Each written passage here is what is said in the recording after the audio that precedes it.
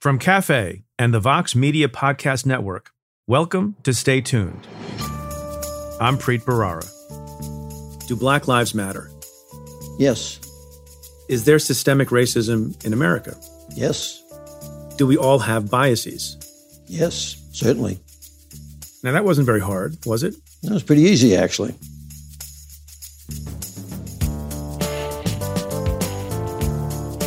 That's Bill Bratton. Often called America's top cop, Bratton has led the police departments in Boston, Los Angeles, and New York twice. Bratton is one of the most prominent voices in American law enforcement. I worked with him closely when he was on his second tour of duty as commissioner of the NYPD, and I was the U.S. Attorney for the Southern District of New York. He's out with a timely new book called The Profession, which is both a memoir about Bratton's life and career and a commentary on American policing and its challenges. Bratton joined me on Tuesday for a conversation hosted by the Stryker Center at Temple Emmanuel in New York. We talk about the state of American policing in the wake of the George Floyd murder, including the debates around stop and frisk, broken windows policing, and the defund the police movement. That's coming up. Stay tuned. Support for this podcast comes from Planned Parenthood. It's hard to imagine a world where we leave future generations with fewer rights and freedoms. Since the Supreme Court's decision to overturn Roe v. Wade, politicians in nearly every state have introduced bills aimed at blocking people from getting the essential sexual and reproductive care they need, including abortion. Planned Parenthood believes everyone deserves access to care, and with supporters like you, they can reclaim our rights and protect and expand access to abortion care. Visit PlannedParenthood.org/future to learn more and support their cause. Support for this show comes from Slack.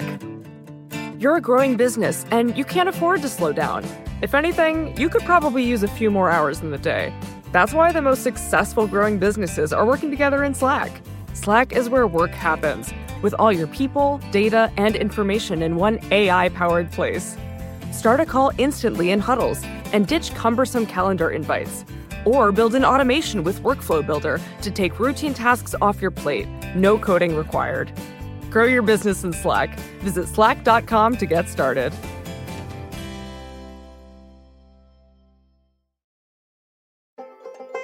Reminder, folks, the third episode of Now and Then, our new podcast hosted by Heather Cox Richardson and Joanne Freeman, is out.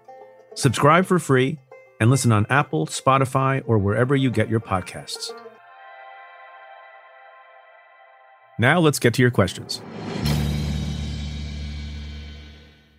This question comes in an email from Melissa, who writes, "We now know that Trump directly pressured his acting AG to investigate his election fraud conspiracy theories. It's disturbing, but I guess not surprising.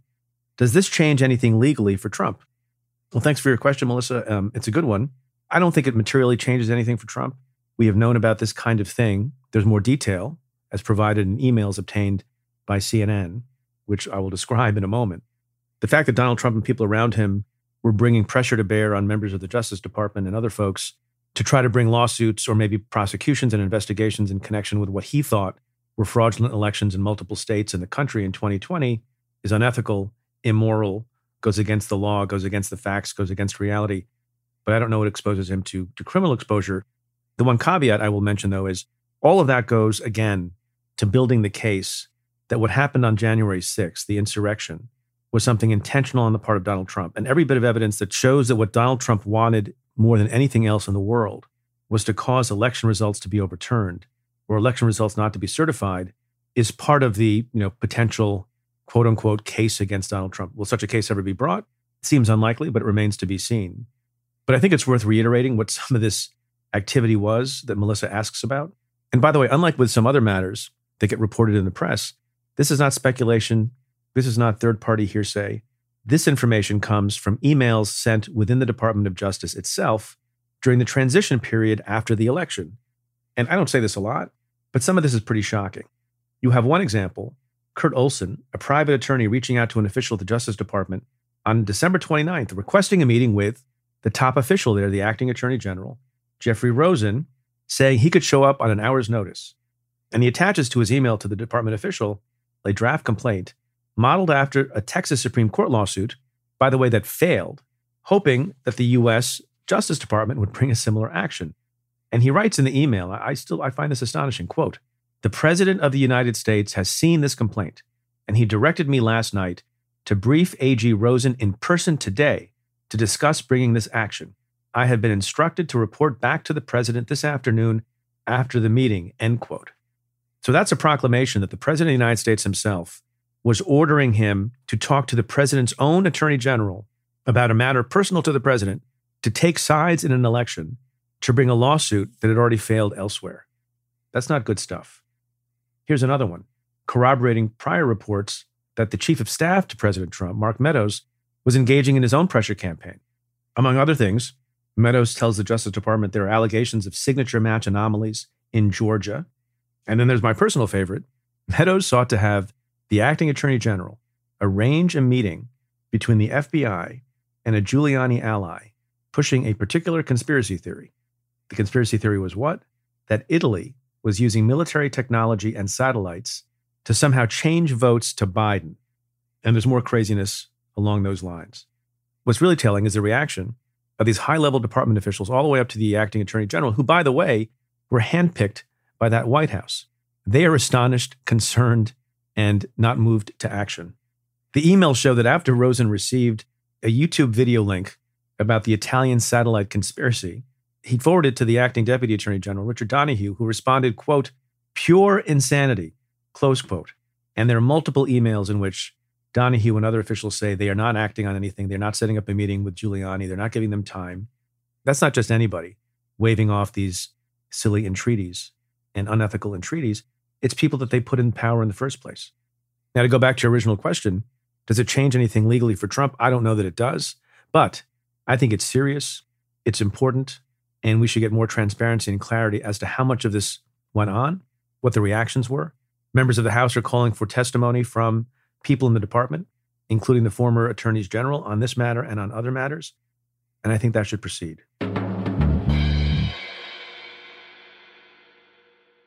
This question comes in an email from Cliff.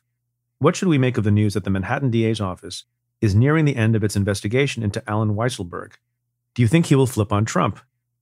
Of course, Cliff, you were referring to the CFO, the chief financial officer of the Trump organization, Alan Weisselberg, who's been rumored to be under investigation for quite some time by people in the Manhattan DA's office, which is investigating the Trump organization, famously and notoriously recently came into possession of Trump's tax returns and tax documents.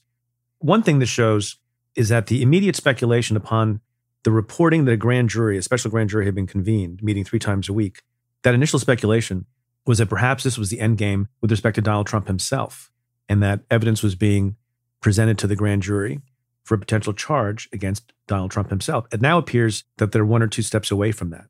All the reporting and the evidence and sort of the sense that I have about what's going on with the DA's office and the grand jury is that they're building a case that they think is strong against Alan Weisselberg for the purpose of getting him to flip, cooperate against other people.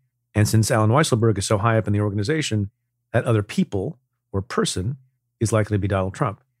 Do I think he will flip on Donald Trump? I've talked about this question many, many times over the years. I do see commentators from time to time say with some certainty and assurance that he will, or he's likely to. I don't know if that's the case. I think what's interesting here is he clearly is not ready to flip yet. His mind needs to be changed. Sometimes you have instances, in my own experience, where the moment an FBI agent shows up, or a DEA agent shows up, or a police detective shows up, the person realizes the game is up. They'll flip immediately. I recite an example of a case in my book where an insider trading target flips on the spot and wears a wire, I think that very night or the next day. And then at the other end of the spectrum, and I've overseen cases like this too, you have someone who is approached, doesn't flip, investigated, doesn't flip, charged, doesn't flip, goes to trial, convicted, doesn't flip, even though they had information to give on other people higher up in the food chain, and they go quietly to prison for a period of years. Where on that spectrum is Alan Weisselberg? I don't know him personally. One factor that's important is he's been loyal for decades to the Trump organization and presumably to Donald Trump himself. That doesn't mean he won't flip, but it doesn't mean he will.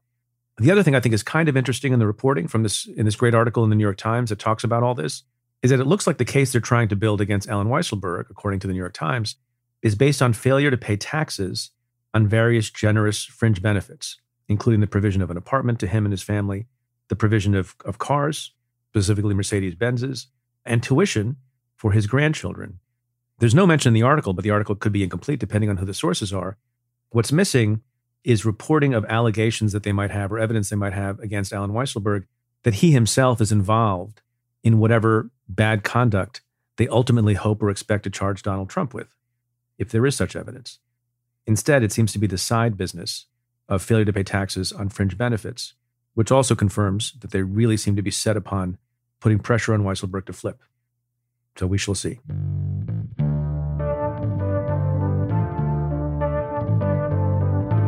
Stay tuned. There's more coming up after this.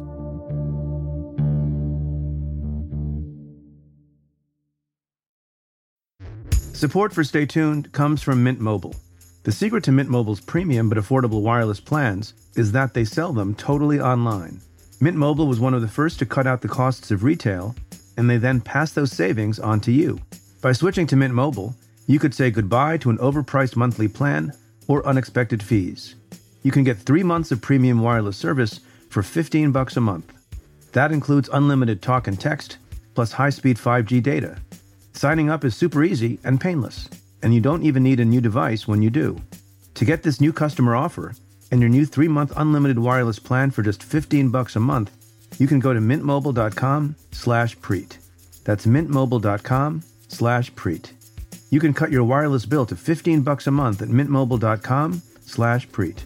$45 upfront payment required, equivalent to $15 a month. New customers on first 3-month plan only. Speed slower above 40 gigabytes on unlimited plan. Additional taxes, fees, and restrictions apply. See Mint Mobile for details. Support for Stay Tuned comes from Squarespace. In this day and age, if you're starting a new project, one of the first things on your to-do list is creating a website. That might seem a bit scary at first, especially if you've never done it before. But there are tools out there that make it easy for anyone to create their own site, like Squarespace. Squarespace is an all-in-one platform that you can use to build a website and help people find your ventures. Creating a website with Squarespace is straightforward and painless, even if it's your first time making one. Whether you want to sell your products or a service, or need a place to host your blog or portfolio, Squarespace can help you get your name out there and makes it easy to find on the web. They have plenty of tools to help make your website look pretty great too, all while customizing it to fit your particular needs. Because your site is your own, and it shouldn't be fit into a one-size-fits-all box. Get the functionality and the unique look that you need. Head to squarespace.com/tuned to save 10% off your first purchase of a website or domain using code TUNED.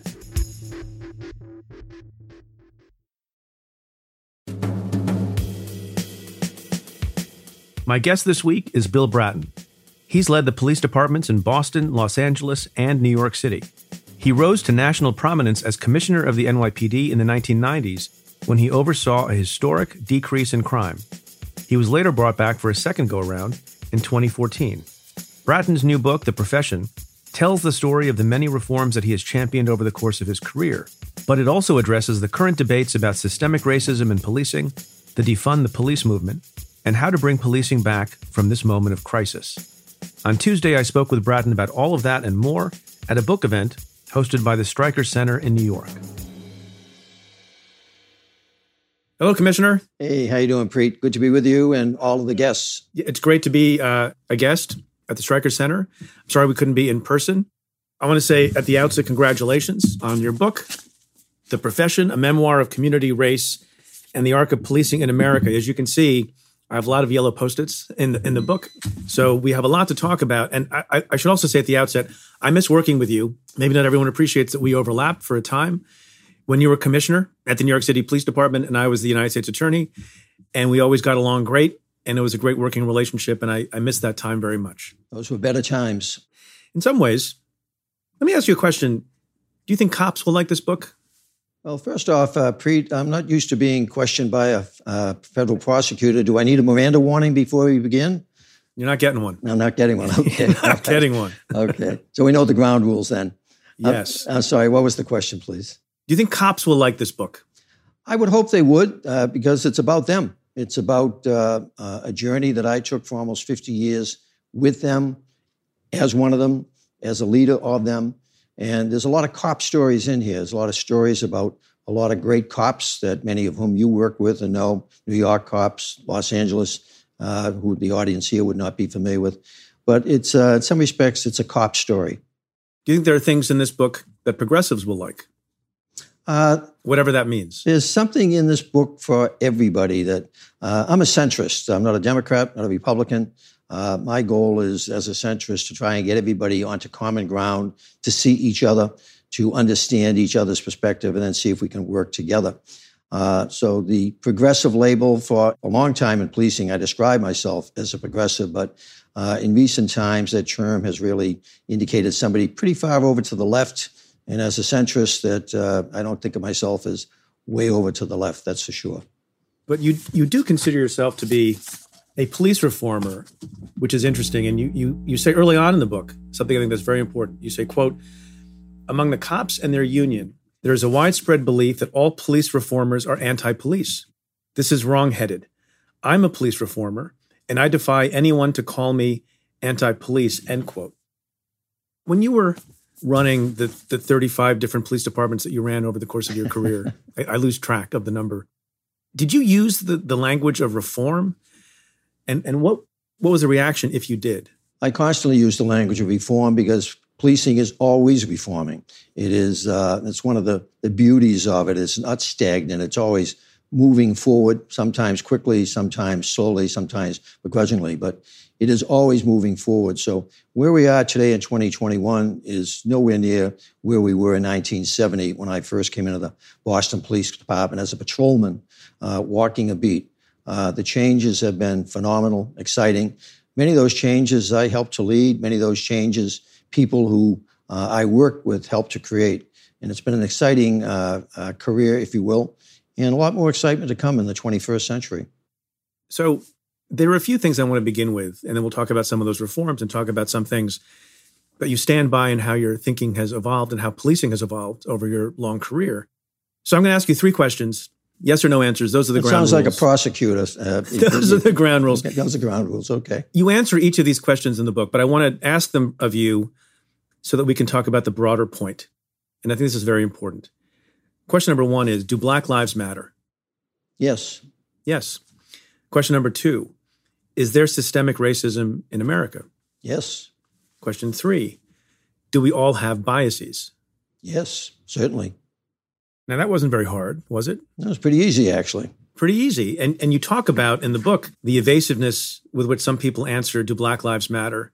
And they don't want to say yes. And it's a yes or no question. And I think you say only a bigot would answer that question equivocally. Why is it so hard for lots of folks, including people in law enforcement, to answer those 3 questions that I think are pretty fundamental with a simple yes? I think it reflects the complexity of our lives today, that people are so concerned about being labeled in the way they answer. And the simplicity of a yes or no is very frightening to a lot of people because they want to follow that yes or no up with an explanation so their answer is not misconstrued. And so it just reflects the complexity of the times we're in. Now, there's a more complicated question that's a subset of one of those questions. And that is there systemic racism in policing? And your answer to that question in the book is yes, but. Yes, but. Why is that your answer? Well, my earlier response about the complexity of responding, the yes, but is there, certainly among certain officers, maybe among certain departments, but not in the profession itself, not in the almost 700,000 members of that profession. And so that's the concern I have with the painting with the broad brush, the broad labeling, if you will, that I refuse to believe a profession that I served in for almost 50 years, and I think I know intimately. I acknowledge its faults. I basically certainly am a cheerleader for its many successes. But some of its faults is there are too many people in the profession who shouldn't be in it, who have racist beliefs, who have ethnic issues. And the challenge is to keep them out in the first place, or if they are discovered during the course of their time in the profession, to get them out. How do you keep them out? It seems like a thing easier said than done. Good news is that we've gotten a lot better at that the screening of candidates, particularly in larger departments. I think in smaller departments, oftentimes it's more problematic. But take the NYPD, the LAPD. The complexity of the process of looking at an applicant it's mind-boggling in many respects. We now have the ability to, in California, you can give lie detector tests. We also access potential officers' social media. One of the requirements when they come in is to sign off on us accessing their social media to give us all the social media that they're up on. So that tells you an awful lot about a person's background. And then the background screening now is very complex, including psychological screening. And now with our better understanding of the issues of bias, implicit bias, we can do a much better job keeping people out of the organization. And we're developing very significant systems, tracking systems, risk mitigation systems that allow us to identify officers who, as they're exposed to the complexities of policing, maybe their attitudes change, maybe their hidden biases begin to become more evident. So we have a better chance of catching them before they come in and a better chance of catching them once they are in.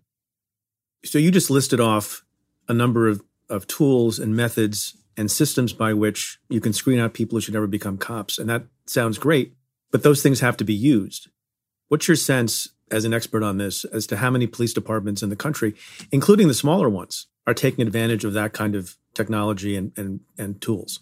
Well, the devil is in the details, and in the details of American policing, that is the problem. There's 18,000 of them.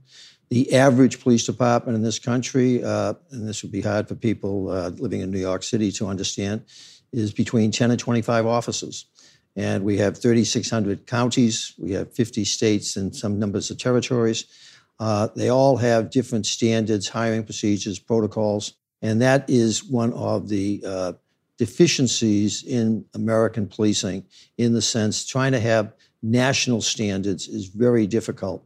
And so I've watched over the years as the larger departments in particular, and at the state level, the complexity of the hiring process has strengthened. And the risk mitigation systems, risk management as we call it, the rail system in New York, the team system in Los Angeles, have really borne fruit over time. But the smaller agencies just don't have the ability that the larger ones have. And so many of our issues in our smaller agencies, case of Ferguson, with the incident back in 2015, 2014, caused national reverberations.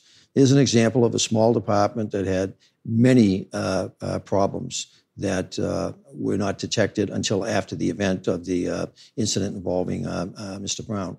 You mentioned Ferguson. One of the problems with the Ferguson department that's been written about in at least one report is that they were largely in place to build revenue for the community, for the municipality, which I think most reasonable people would say that shouldn't be one of the main purposes of a police department, to raise revenue. That's a great point, and that is the reality in many smaller departments that have a lot of experience with the departments in that area of the country. And a lot of them are basically revenue generators. And unfortunately, so often that falls on the back of minorities, blacks in particular. And that is an issue. And that raises another issue, that police are under the control of government, under mayors, boards of selectmen, town managers, and don't operate independently, usually of political leadership and the laws that are passed by that political leadership. So that in the case of Ferguson, so much of the activity of that department was politically directed by the political leadership, the elected leadership of that particular community. And that's something that needs to be more fully understood when we're attacking the police or going after why they do what they do. We technically and lawfully, legally, have to operate under civilian elected control. And so much of what's wrong with American policing is reflective of what's wrong with American politics. Are you able to answer this question from afar? Should an officer like Derek Chauvin, who killed George Floyd, should he ever become a cop in the first place, or can you not answer that question? That's some of the review of his background that would be necessary, in the sense of a really in-depth look at his history on the department, the disciplinary history, but even prior to coming on the job. The fact that he was a training officer compounds the issue, that the three officers who were with him, several of them had only been on the department several days and were assigned basically under his supervision as I believe he was a field training officer. So how did he achieve that position if, in fact, he was a field training officer, which is intended to be given to officers who are role models for the rest of the younger officers on the force? What do you feel about the number of officers, active duty police officers, who reportedly participated in the January 6th insurrection? Do they have any business being cops? They do not. I have strong feelings about that event on January 6th. But for the actions, the bravery, the commitment of the Capitol Police, despite lack of leadership, despite lack of political support, but for their actions on January 6th, our government may have come close to collapse.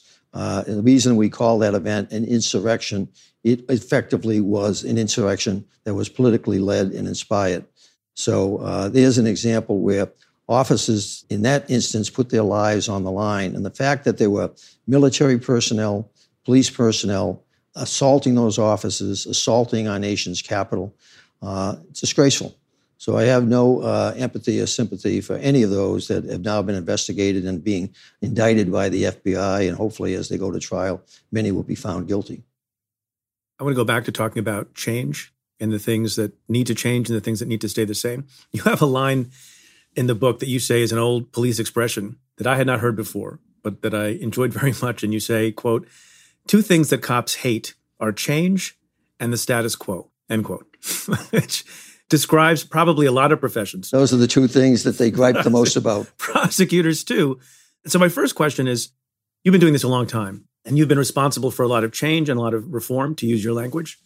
And the question is, at this point, in the summer of 2021, does policing need sort of small changes and tweaks, or are we still in the market for very sweeping, significant change? I'm hoping that we're in a period of time in which there'll be sweeping, transformational change for American policing. I think the deficiencies... But what have you been up to for 50 years, Commissioner? It's an evolutionary process. From time to time, it's marked by revolution. And in the 70s, we had a bit of a revolution. In the early 90s, we had a revolution in our embrace of community policing and the country getting serious about dealing with a crime problem that had grown for 25 years. 9/11 basically was another revolution in the evolution where American policing had to change dramatically from just dealing with its 200-year history of dealing with crime and disorder and now swing over to taking on the issues of terrorism, something you certainly know as a prosecutor in the New York office, Southern District. And then the complexities of the 21st century have been a continuing revolution in terms of what police are expected to deal with. Cybercrime, human trafficking, all the issues that the technology world, the digital world, have created for law enforcement challenges. So we have been in an evolutionary period marked by revolution, and for the last 20 years, I'd argue we've been in a continuing revolution because the profession has been changing that much and being challenged that much. So at this moment, we need a revolution or evolution? At this moment, we need, and I've been advocating along with many of my former colleagues, major city chiefs, we need a national crime commission to do a top-to-bottom review of how do we get to the mess that we're in and how do we get out of it, instead of doing it piecemeal, a committee here, a study there. I don't know what the national aversion is to this idea of something so central to our country, so central to our government, the idea of police. And I'm not sure what that tone is that's coming in at the moment. Maybe that's the president calling about the National Crime Commission. Would you serve on such a commission? Actually, he's kind of busy right now overseas. But when he gets back, I hope one of the things that he might focus on, Preet, is just that. Because let's face it, we're never going to get out of the race problem without solving the police problem. The two are so entwined and have been throughout our history. And I write in the book, as you know, that about the idea that you can't solve the problem without us. But wouldn't it be wonderful if we were a significant part of the resolution of the 400-year history of race issues in this country? But what does that take as far as the police and race? It takes leadership, takes courage. It takes basically finding, I use the expression common ground. One of my favorite books was Common Ground. It was a book about the desegregation of schools and housing in Boston in the 70s when I was a young cop and sergeant. Wonderful book. And it is the idea of getting people with very divergent opinions and views, trying to get them onto common ground so they can see each other, hear each other, and maybe find that there are some things that they can't agree on that they can move forward on. Something that the Congress of the United States used to do, but unfortunately no longer seems capable of doing. But moving forward on police and race issues, that it's challenging. It's going to be threatening to many, but it needs to be done. I think of myself as a transformative leader, helping to transform policing with CompStat and with some of the other innovations that we were able to put into place. But it's going to require a much bigger effort, a national effort, if you will. You mentioned CompStat. I should note, you may not remember this, but when I was U.S. Attorney, you invited me to a CompStat session. I do remember. And I've never seen anything like it. And it lived up to its billing. For people who are unfamiliar, and you can elucidate this further. I wish you could have seen it back in the days with Louis Anamone and Jack Maple. That's when it was Jack really... Maple, who was one of the originators of the program that's been adopted by many police departments around the country and indeed around the world, that is fact-based, that is measurement-based, that goes into granular detail, precinct by precinct, block by block, to figure out where the crime is. But the thing that struck me, and you describe in the book with some color, is what a difficult audience that is. So I remember sitting there, and I've been in front of a lot of tough audiences, including courts of appeal and others. And for a police detective or a sergeant or a precinct commander to have to present to the commissioner and all the leadership in detail about, a particular robbery pattern that's happening in the precinct, that's quite a thing. Why is that effective? What's difficult, I think, for most people to understand is how poorly police did in the 70s and 80s, my early time in policing, in literally dealing with crime.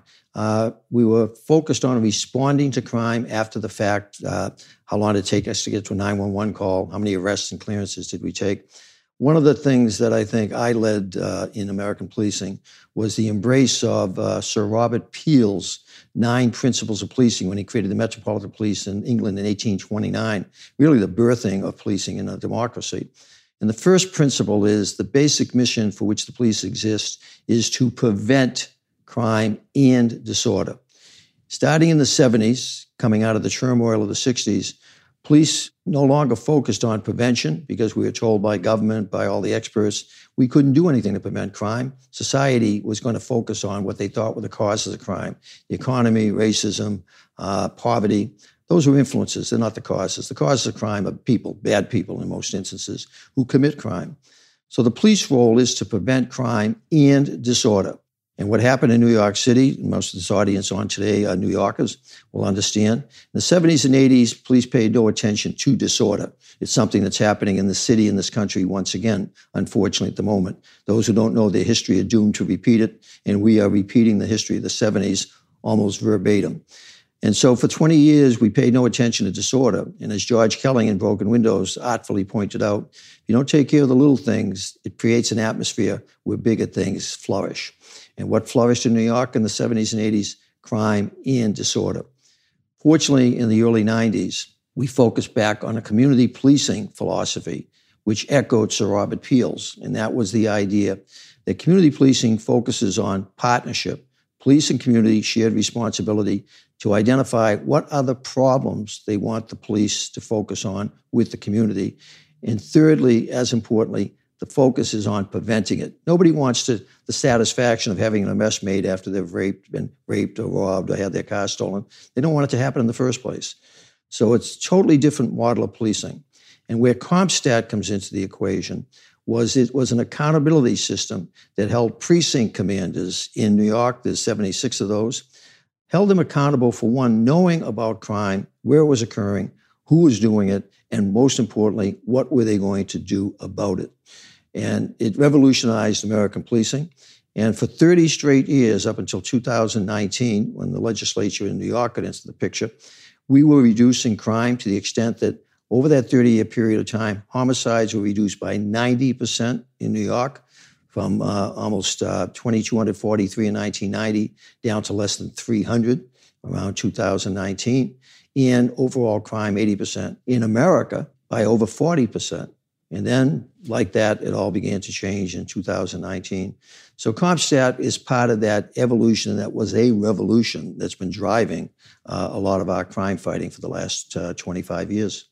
So you said a lot of things there that I want to get at in a little bit more detail. First, you mentioned broken windows.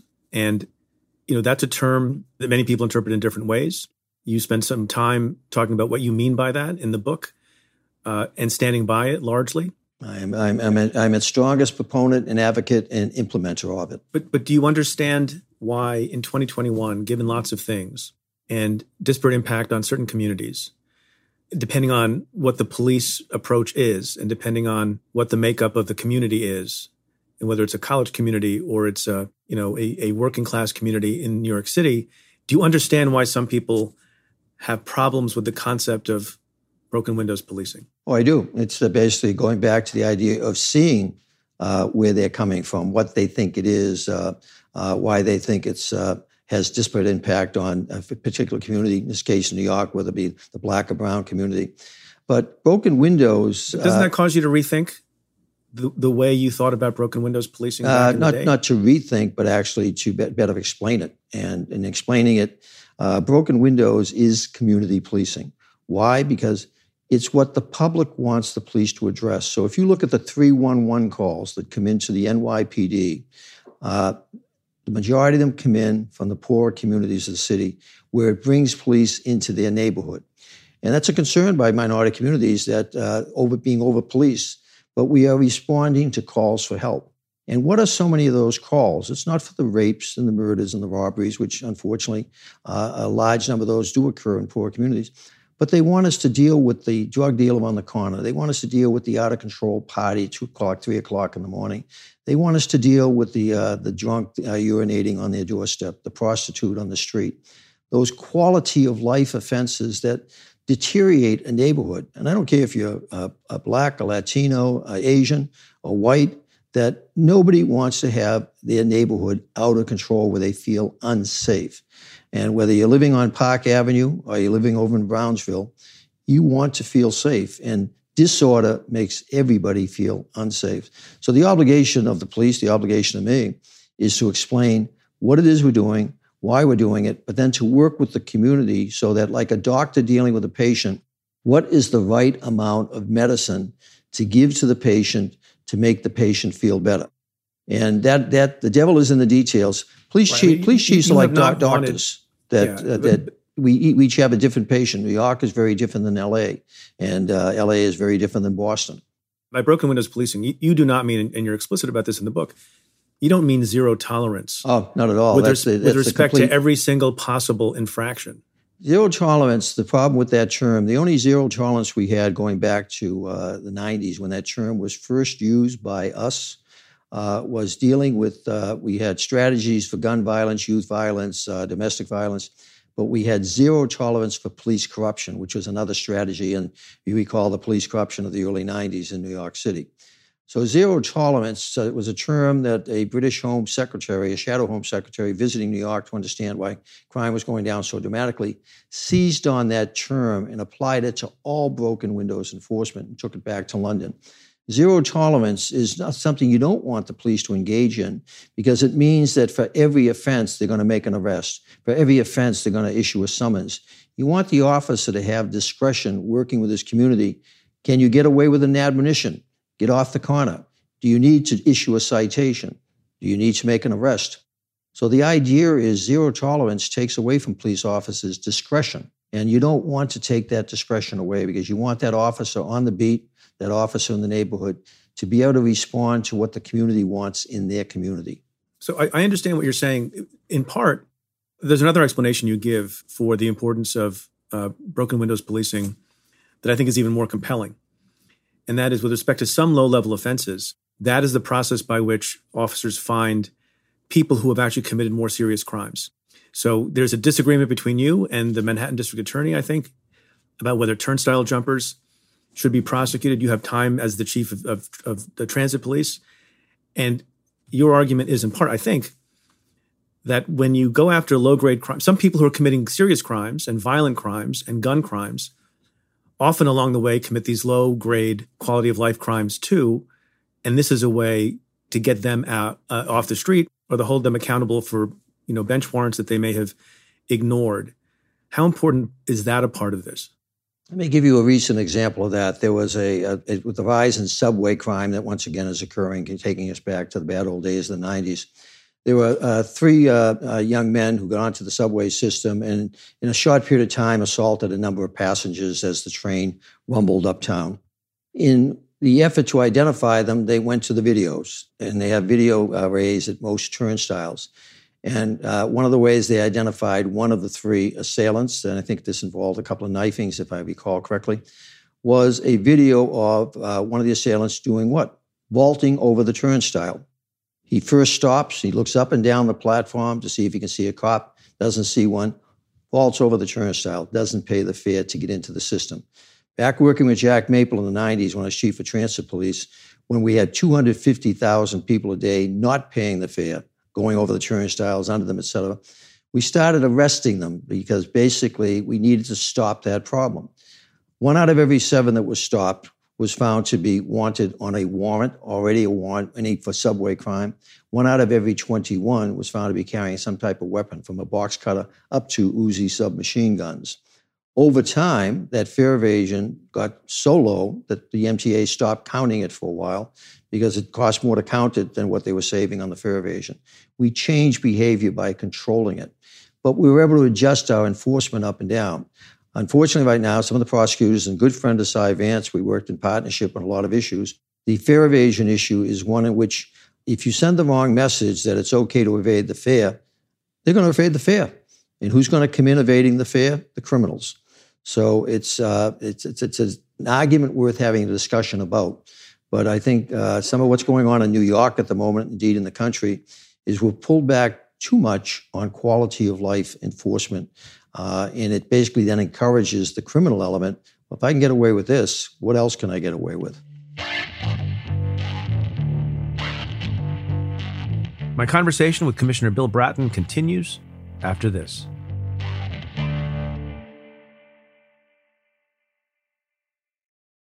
Support for this podcast comes from Constant Contact. If you're a business owner, you already know that it's really, really hard to cut through the noise of everyday life. If you want to connect with your customers, you need to break through the noise. You need Constant Contact. Constant Contact is a marketing platform that makes it easy to reach new audiences, grow your customer list, and connect over email, text, social media, and more. Whether you're a marketing guru or just learning the ropes, Constant Contact offers writing assistance tools and automation features that make it simple to say the right thing at the right time. So get going and start growing your business today with a free trial at ConstantContact.com. Just go to ConstantContact.com right now. Constant Contact, helping the small stand tall. ConstantContact.com. Support for this show comes from Sylvan Learning. As a parent, you want your child to have every opportunity, but giving them the tools they need to tackle every challenge, that takes a team. Now more than ever, educational support tailored exactly to what your child needs can make all the difference. That's why parents have trusted Sylvan Learning for 45 years as the ultimate teammate in their child's educational journey, instilling in them a love for learning and a passion for reaching the next level. And Sylvan's Insight Assessment can identify gaps in learning and areas that could be of concern for your child. It's a 360-degree view into your child's learning that you can't find anywhere else, and helps ensure that your child didn't miss something in school that might put them at a disadvantage in the future. And right now, it's the best price of the year at $29. Go to sylvan29.com to learn more and get your child's assessment for only $29. That's SYLVAN29.com. let's talk about a different issue. More policing doesn't necessarily mean more public safety, and it can come at a cost that's not justified. And the thing I'm talking about, of course, is stop and frisk, or as you call it, stop, question, and frisk. Before you came aboard for the second time as police commissioner in New York, I think the figure is that New York City police officers at the height in a year were making 700,000 stops. And by the time you had been in office for a period of time, what was the number? Last year was 8,000. So how did we get to the point where we were doing 700,000 stops and it wasn't really gaining us anything? And I understand you want to be careful about how you speak about your predecessor, although you're not always careful about that. How do we get to the point where we're measuring, where that's the thing that we do to the tune of hundreds of thousands of times, and then it drops down to a tiny fraction of it, and you realize that the sky did not fall? How does that happen? In 1994, as police commissioner, that we began to significantly increase the numbers of arrests, et cetera, for a city that was out of control. And we increased the numbers of stop, question, and frisk. A Supreme Court case, Terry versus Ohio, sets the parameters for how you do that. But it was the understanding that by beginning to control behavior, we would increase, like a doctor with a seriously ill patient, giving a high dose of arrest summonses, et cetera. But over time, the patient would get better, and we could reduce the dose. And effectively, that's what happened. But starting in 2002, when Ray Kelly came in as commissioner with Mike Bloomberg, they were dealing with the catastrophe of 9/11. And Ray and Bloomberg did a phenomenal job creating a counterterrorism intelligence entity, a lot of which you dealt with certainly during your time and our time together, and kept the city safe for decades against issues of terrorism. But what was not widely known was dealing with the fiscal crises in New York, the 2008, et cetera, was Bloomberg was reducing the size of the police force by 7,000 officers. And Commissioner Kelly, understandably working for the mayor that he worked closely with, did not publicly complain about that loss of officers, but rather tried to come up with other ways to police with many fewer police. 7,000 officers comes down to about 85 to 100 fewer police officers in every precinct, a huge loss of personnel. So he came up with a program called Operation Impact. And that program took the 25 most dangerous precincts based on crime statistics, and each academy class, which would graduate twice a year, 1,000, 2,000 young kids, were then put into those impact areas. And they were encouraged to be active. And one of the things they were very active doing was stop, question, and frisk. Problem was, there were a lot of these young officers with very little supervision. And over time, whether it was being done properly or not, it began to be challenged in the courts. The Black community began to raise significant concerns because the numbers were increasing. If the city's getting so much safer, why are we doing so many more stops? And I think Commissioner Kelly really firmly believed, he and Mayor Bloomberg, that the reason crime kept going down was... They thought it was causation. They thought that doing that... Exactly. I did not believe that in the sense of, as an observer, having moved back to New York from L.A., and began to challenge that, and many others did. Zach Carter, who was the U.S. Attorney for the Eastern District, was questioning it, for example. And when de Blasio ran for mayor, he was in last place in that race, but then he seized on the stop, question, frisk issue, and that resonated particularly with the Black population.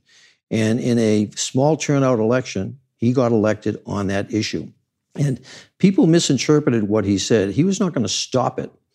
He was going to reduce it even further, because what had happened between 2010, 700,000 stops, and 2014, there were a series of court issues, court actions, a federal court decree that basically the department started reducing the number of stops.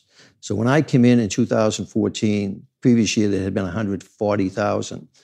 During my 3 years, during my successor's 3 years, Jimmy O'Neill, and during, I think, the first year of his successor, Dermot Shea, crime went down every year, even as the enforcement levels went down. Because why? The city was just so much safer, that there were fewer people committing crime, fewer people evading the fare. It was a very different city. And then it changed dramatically almost overnight. But I strongly believe that one of the things you do as a police chief, you're like a physician. You're constantly listening to your patient. What's ailing you? How much medicine do I give you for that ailment? Am I giving you too much? Am I giving you too little? And this was an overdose. I'd like an overdose, basically. So we OD'd, unfortunately, on that. And the shame of it, because Ray Kelly and Mike Bloomberg had great support in the Black community. But on this issue, they lost it. And effectively, Mayor de Blasio won the election on it. Yeah, I mean, I found in my experience, this is maybe outside of law enforcement as well, if you give someone a tool, they become attached to the tool. And they begin to think that the tool, whether it's sound or not, or whether it's outgrown its usefulness or not, is the thing that's allowing them to do their job, whether it's being able to charge mandatory minimums or withhold discovery until the eve of trial, whatever tool or advantage that cops and prosecutors feel that they have, they don't want to give up. And it's good to see examples of these kinds of things to show that you should always be re-examining the tools you have. I got just a few minutes left, but so I want to go into this. I found it interesting how you talk about the role of police and what the eventual role of police should be. There is this debate about defund the police. I am with you, Commissioner, on the question of whether or not if that is meant literally defund or abolish the police. I think that's silly. It's a not serious at this moment in time. It's not silly. It's stupid, downright stupid. It is. You think of what would happen in a state of nature with no police force. We might as well get rid of our military. But on this more complicated question of on a going forward basis, what things cops should do and what things other social agencies, government agencies should do, there's not that much difference between your thinking and some other people's thinking, except as I see it in the book, a question of timing. You say this on the second to last page, penultimate page of your book. You say, quote, speaking of cops, quote, too few have been asked to do too much with too little for too long. And it has finally caught up with us. I would divest the police, that's a D word, divest. I would divest the police of such social service responsibilities as dealing with the homeless, the mentally ill, the addicted, but only when excellent programs have been designed and are in place at agencies specifically empowered and able to fulfill them. That will cost a lot of municipal money, but if it solves a problem that has expanded crime and exploded disorder, it will have been well worth the investment, end quote. You're not that far off from folks who think that some of these responsibilities shouldn't fall on the shoulders of cops in the first place. Well, part of the reason that cops are in such trouble at the moment, in the sense of the attacks upon them in the profession, is that government and society have failed over the last 50 years at dealing with those issues of the homeless, the emotionally disturbed, the drug problem. And despite major efforts on the part of government to deal with it, it has failed abysmally. All you have to do is walk a few blocks in any street in New York and you see that failure. And what happened as things began to fail? The safety nets that had been put in place as they disappeared. The last safety net in any society is the police. And over the last couple of years, that safety net has frayed because of the overburdening of that net by the explosion of homeless, the explosion of the emotionally disturbed, and shame on government that's still closing down psychiatric beds in the state of New York, even as there's an incredible explosion in the emotionally disturbed in our streets. The opioid epidemic, the fentanyl epidemic, they're all expanding. And policing, meanwhile, is shrinking. In the late 90s, we had 800,000 police. Last year, I think there was 686,000 police. And what's happening this year as the police are being attacked and defunded, the ranks are growing even smaller. So that safety net is growing smaller. No, in terms of defund, has several aspects to it. Some people want to move the money to other agencies. All well and good if they give enough money that that agency can take on the responsibility. But I'll make a prediction for you. It's not going to happen. And who's going to be the agency of last resort? The police. So I talk about refunding the police for the idea of better training, much more training. We are totally undertrained for the responsibilities that are expected of our young men and women today. And we also need better equipment. There's so much more that police can do if properly supported. But government's going to have to figure it out, that because that's what we elect the government for. But unfortunately, as we've seen in Washington, they just don't seem to be able to get their act together. And at the state level, state after state, in New York State is the prime example. Criminal justice reform has been a disaster by basically taking away what few powers the police have to control behavior in the streets, and where there's been more of an attention focused on the defendants and the rights of defendants than on the victims. So the world turned upside down the last couple of years, and hopefully that upside down or that pendulum swing begins to go back the other way. I want to get to audience questions. So here's the last question from me, and there's a lot of things we didn't get to cover. Well, hopefully they'll get the book and the answers are in the book. Not all of them, but many of them. That we're still trying to figure a lot of it out. Yes, but it's a very robust book. I want to end my questions where your book begins, and you begin the book talking about the searing and horrible and tragic assassination of two good cops, Officers Liu and Ramos. And I was U.S. Attorney at the time. This was just before Christmas of 2014. And I was able to attend the funeral service of Officer Liu, not of Officer Ramos. And I was very moved by how you spoke about the role of cops and how cops run towards the danger when most people run away from it. I was also struck in reading about it in the book, I don't remember if I read about it at the time, in what you said when you arrest Officer Rafael Ramos's children at his funeral. And you talked about the issue of seeing people. And there was a woman you dealt with named Sweet Alice previously in your career in Los Angeles, right? Who said, "You know why we like you, Chief?" And she said, "We see you, you see us." And you said to Officer Ramos's children, talking about their dad, maybe that's the reason for the struggle we're now in as a city, as a nation. Maybe it's because we've all come to see only what we represent instead of who we are. We don't see each other. You go on to say the police, the people who are angry at the police, the people who support us but want us to be better. Even a madman who assassinated two men because all he could see was two uniforms, even though they were so much more. We don't see each other. You delivered those words almost 7 years ago. Are we seeing each other any better now? I think what I hope will come out of the George Floyd murder will be the ability to, going back to your first question, do Black Lives Matter? And basically I'm talking about Black Lives, not the organization. Do Black Lives Matter? They certainly do. And if you see the history and you can understand why they matter. Do Jewish lives matter in terms of all members of that faith have been through. Every life really matters, and the idea is to try to find ways to see each other. And I purposely started the book with that incident to bring people in because I started the way I ended about the idea of seeing each other, finding common ground so we can see each other. But if we refuse to get on that common ground, we're never going to have the opportunity to see each other or hear each other. Commissioner, again, it's an honor and a treat to speak with you. Really excellent book. I suggest it to everyone. Thank you for your service and thank you for your time. Well, thank you for your time, Preet. I know how valuable it is. I very much appreciate this. And to Temple Emmanuel for basically hosting. Yes. My conversation with Commissioner Bill Bratton continues for members of the Cafe Insider community. To try out the membership free for 2 weeks, head to cafe.com/insider. Again, that's cafe.com/insider.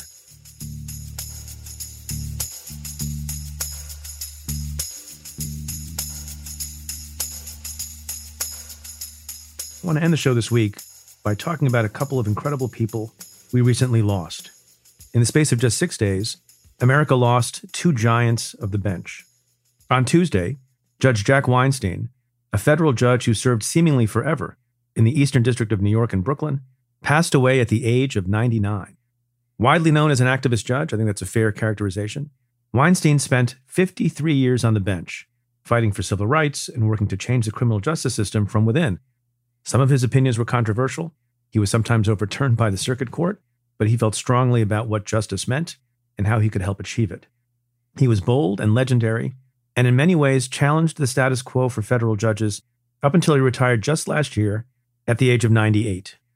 I did not know Judge Weinstein particularly well personally, although I did have the honor and privilege of attending a brown bag lunch with him a few years back for clerks of the Eastern District of New York. The other giant of the bench we lost last week.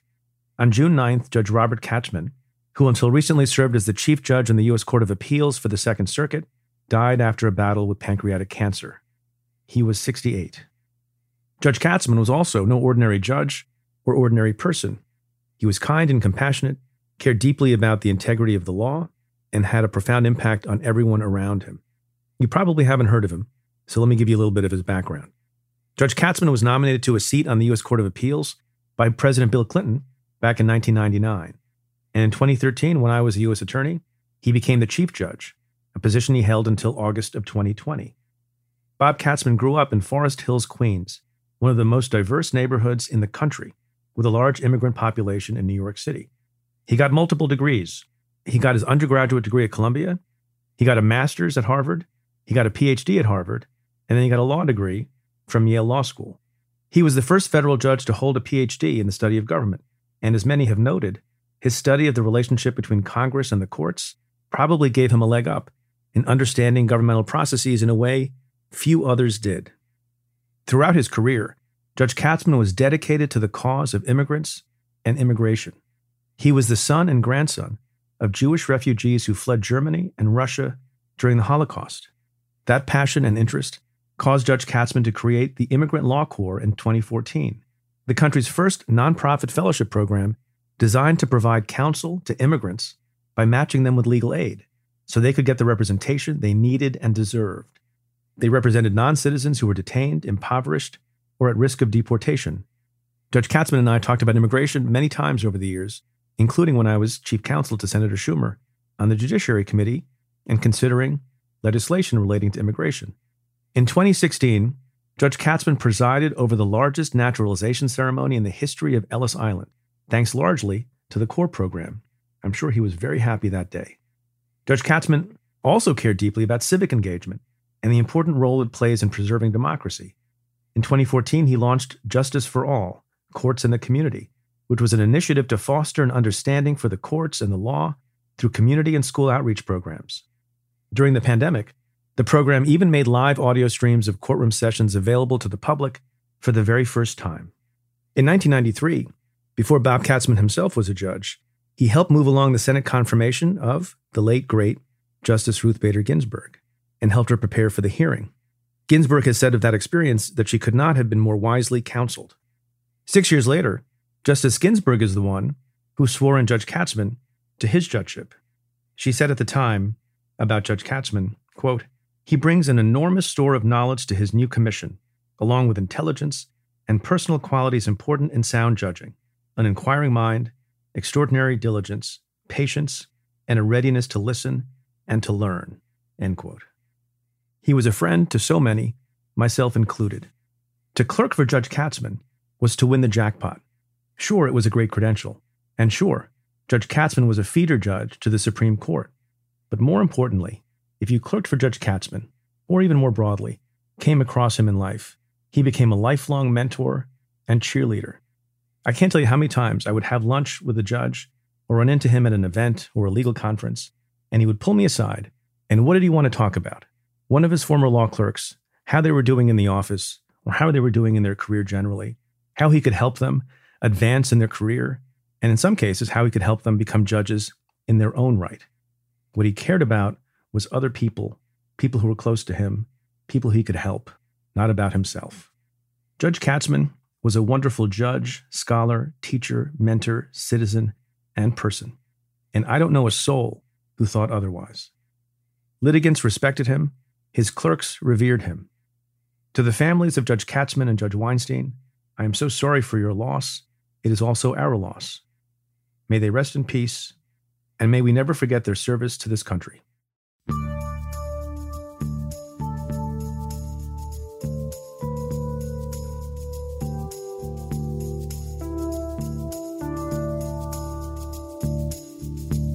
Well, that's it for this episode of Stay Tuned. Thanks again to my guest, Commissioner Bill Bratton. If you like what we do, rate and review the show on Apple Podcasts or wherever you listen. Every positive review helps new listeners find the show. Send me your questions about news, politics, and justice. Tweet them to me at Preet Bharara with the hashtag AskPreet, or you can call and leave me a message at 669-247-7338. That's 669-24-PREET. Or you can send an email to staytuned@cafe.com. Stay Tuned is presented by Cafe Studios and the Vox Media Podcast Network. Your host is Preet Bharara. The executive producer is Tamara Sepper. The senior producer is Adam Waller. The technical director is David Tadashore. The Cafe team is Matthew Billy, David Kurlander, Sam Ozer-Staten, Noah Azulai, Nat Weiner, Jay Kaplan, Jennifer Korn, Chris Boylan, and Sean Walsh. Our music is by Andrew Dost. I'm Preet Bharara. Stay tuned.